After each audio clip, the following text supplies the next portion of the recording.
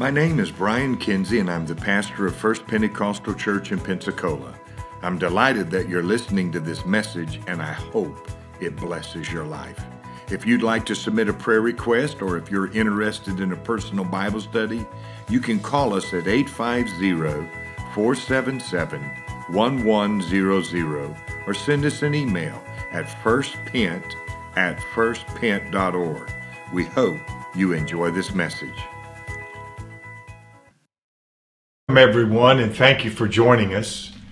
This is a new day for the First Pentecostal Church and for the church in America as well.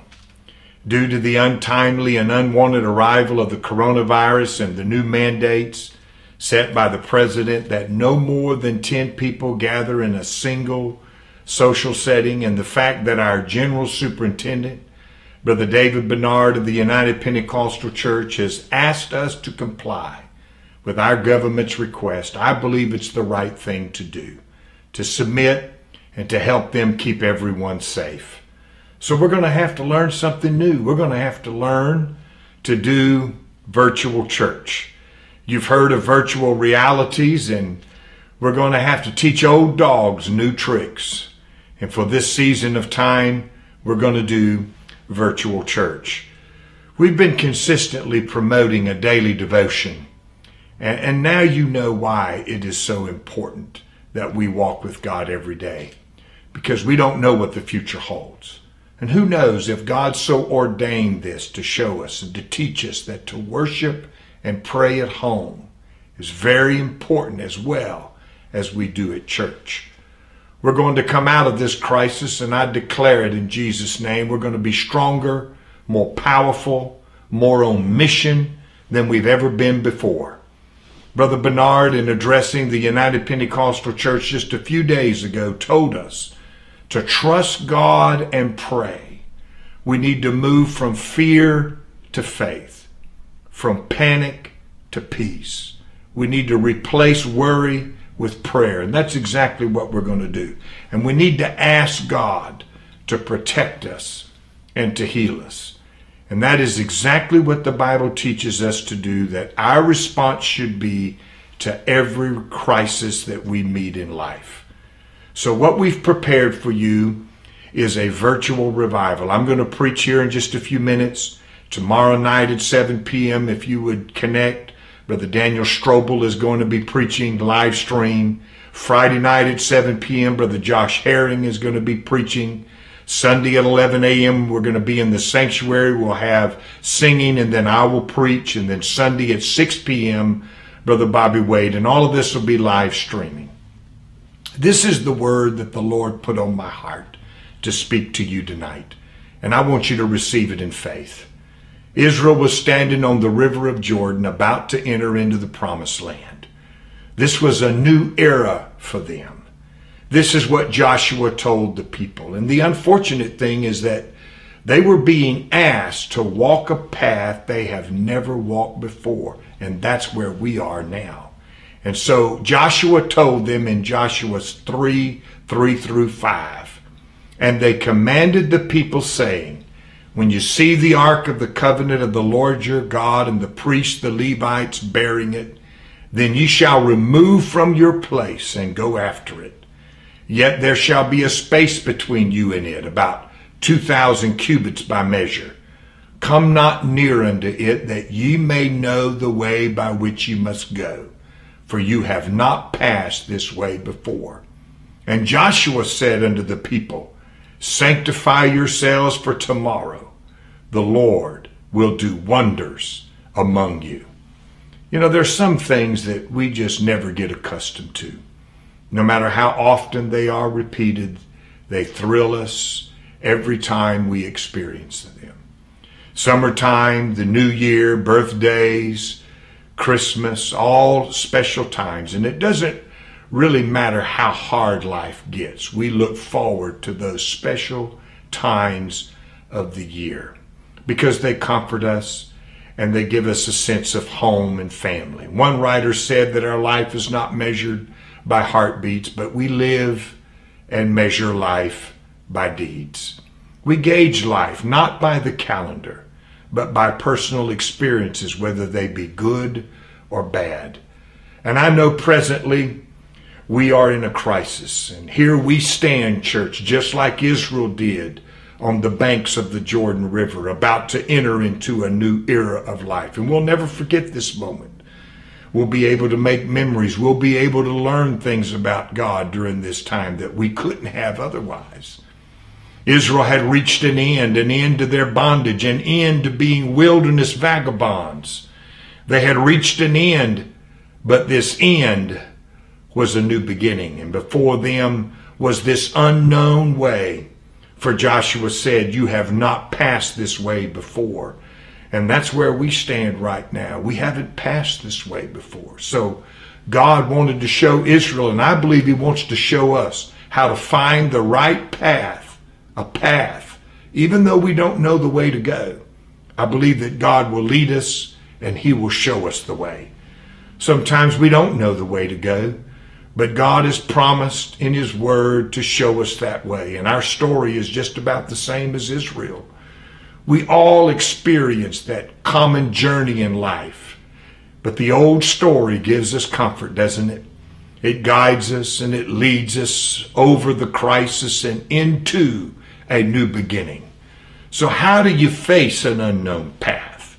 How do you navigate unknown territory? Can we, church, with confidence, without fear, with a new hope for a new day, walk a new path into an unknown future and know the way and show others the way? I say emphatically, yes, we can. God used the leadership of Joshua to show Israel the way through that unknown path.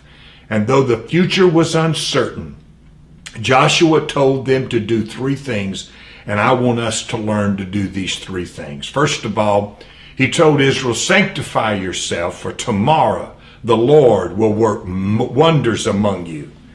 Israel didn't cross Jordan immediately. They had to wait 3 days before moving, and we've got a few days here before we can move back into the sanctuary. They were reminded of all their journeys, and they were reminded of the way the Lord had led them. They were reminded of the unfailing love of God. Church, you know God has never failed us, not one single time. He has always been there to see us through.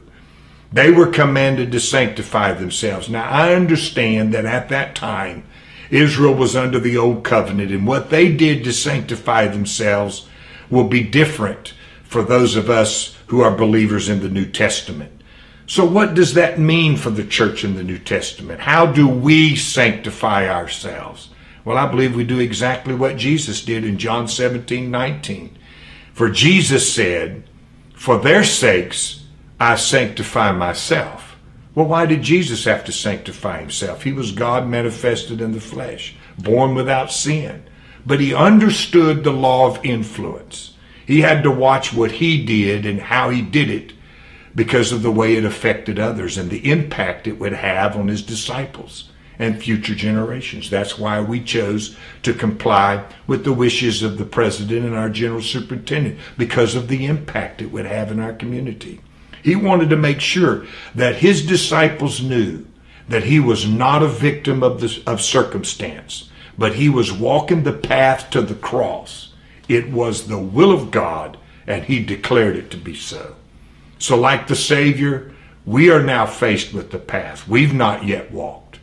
We need to do what Jesus did. We need a fresh, unreserved surrender to our calling. We need a fresh anointing to do what is right. Never forget during this time to minister to others and to help others in any way you possibly can, because the wonders of tomorrow depend on the sanctification of today. A new surrender now is a prelude to a miracle tomorrow. So don't grow weary. Don't be afraid. Commit yourself to Jesus with all of your heart. Because if we can learn to face the unknown like Jesus, we will discover how to make tomorrow more wonderful than yesterday. Because we're not victims of circumstances. We are victors and overcomers, and we're going to get through this. The second thing that Joshua did is he issued new commands. While they were in the desert for 40 years, there were few command changes.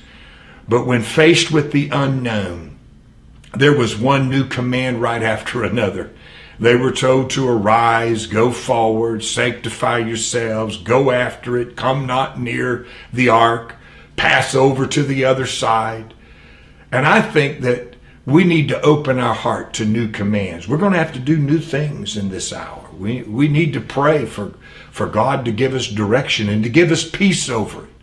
Because when the pressures of life bear down on us and we're having to walk that unknown way, prayer keeps us. And it's in prayer that God leads and guides us, because nothing, church, takes the place of prayer. Pray in your home. Pray every single day. Do that rule of 5 and your daily devotion. We follow Jesus, the one who prayed and the one who won his victory in prayer in the Garden of Gethsemane before he ever went to the cross. In prayer, we receive that personal touch from God that lets us know we're going to be all right. Through prayer, God will give us the joy and the peace to walk our darkest mile of this unknown way. And we'll walk it with faith, and we're going to walk it with confidence, and we're going to see miracles tomorrow because we sanctify ourselves today and we open ourselves to new commandments, to new commands that God can lead us. The third thing that Joshua did is he sent the ark of God ahead of them. He commanded a distance between the ark and the people, about 2,000 cubits. I guess that you could call that social distancing, so they could see the way to go. But it was a little more than 6 feet. It was 2,000 cubits. He knew that the crowd can blot out the master. And he knew that panic of the proud could obscure the vision of the believer. So he put some distance between the ark and the people. Remember, the river of Jordan was flooded at this time, and they could have panicked. But instead, they sent something better than the Marines into the unknown. They sent something better than first responders into the unknown. They sent the Ark of the Covenant into the unknown. So let me ask you this, church. What are we going to send into our future? Even though Jesus commanded us not to fear, many times you know that we do. How many times have we sent our imagination into the future, creating all kinds of disasters in our thinking? How many times have we sent our fear into the future? But learn this, fear is not your friend. It is not a pathfinder. It will build no bridges.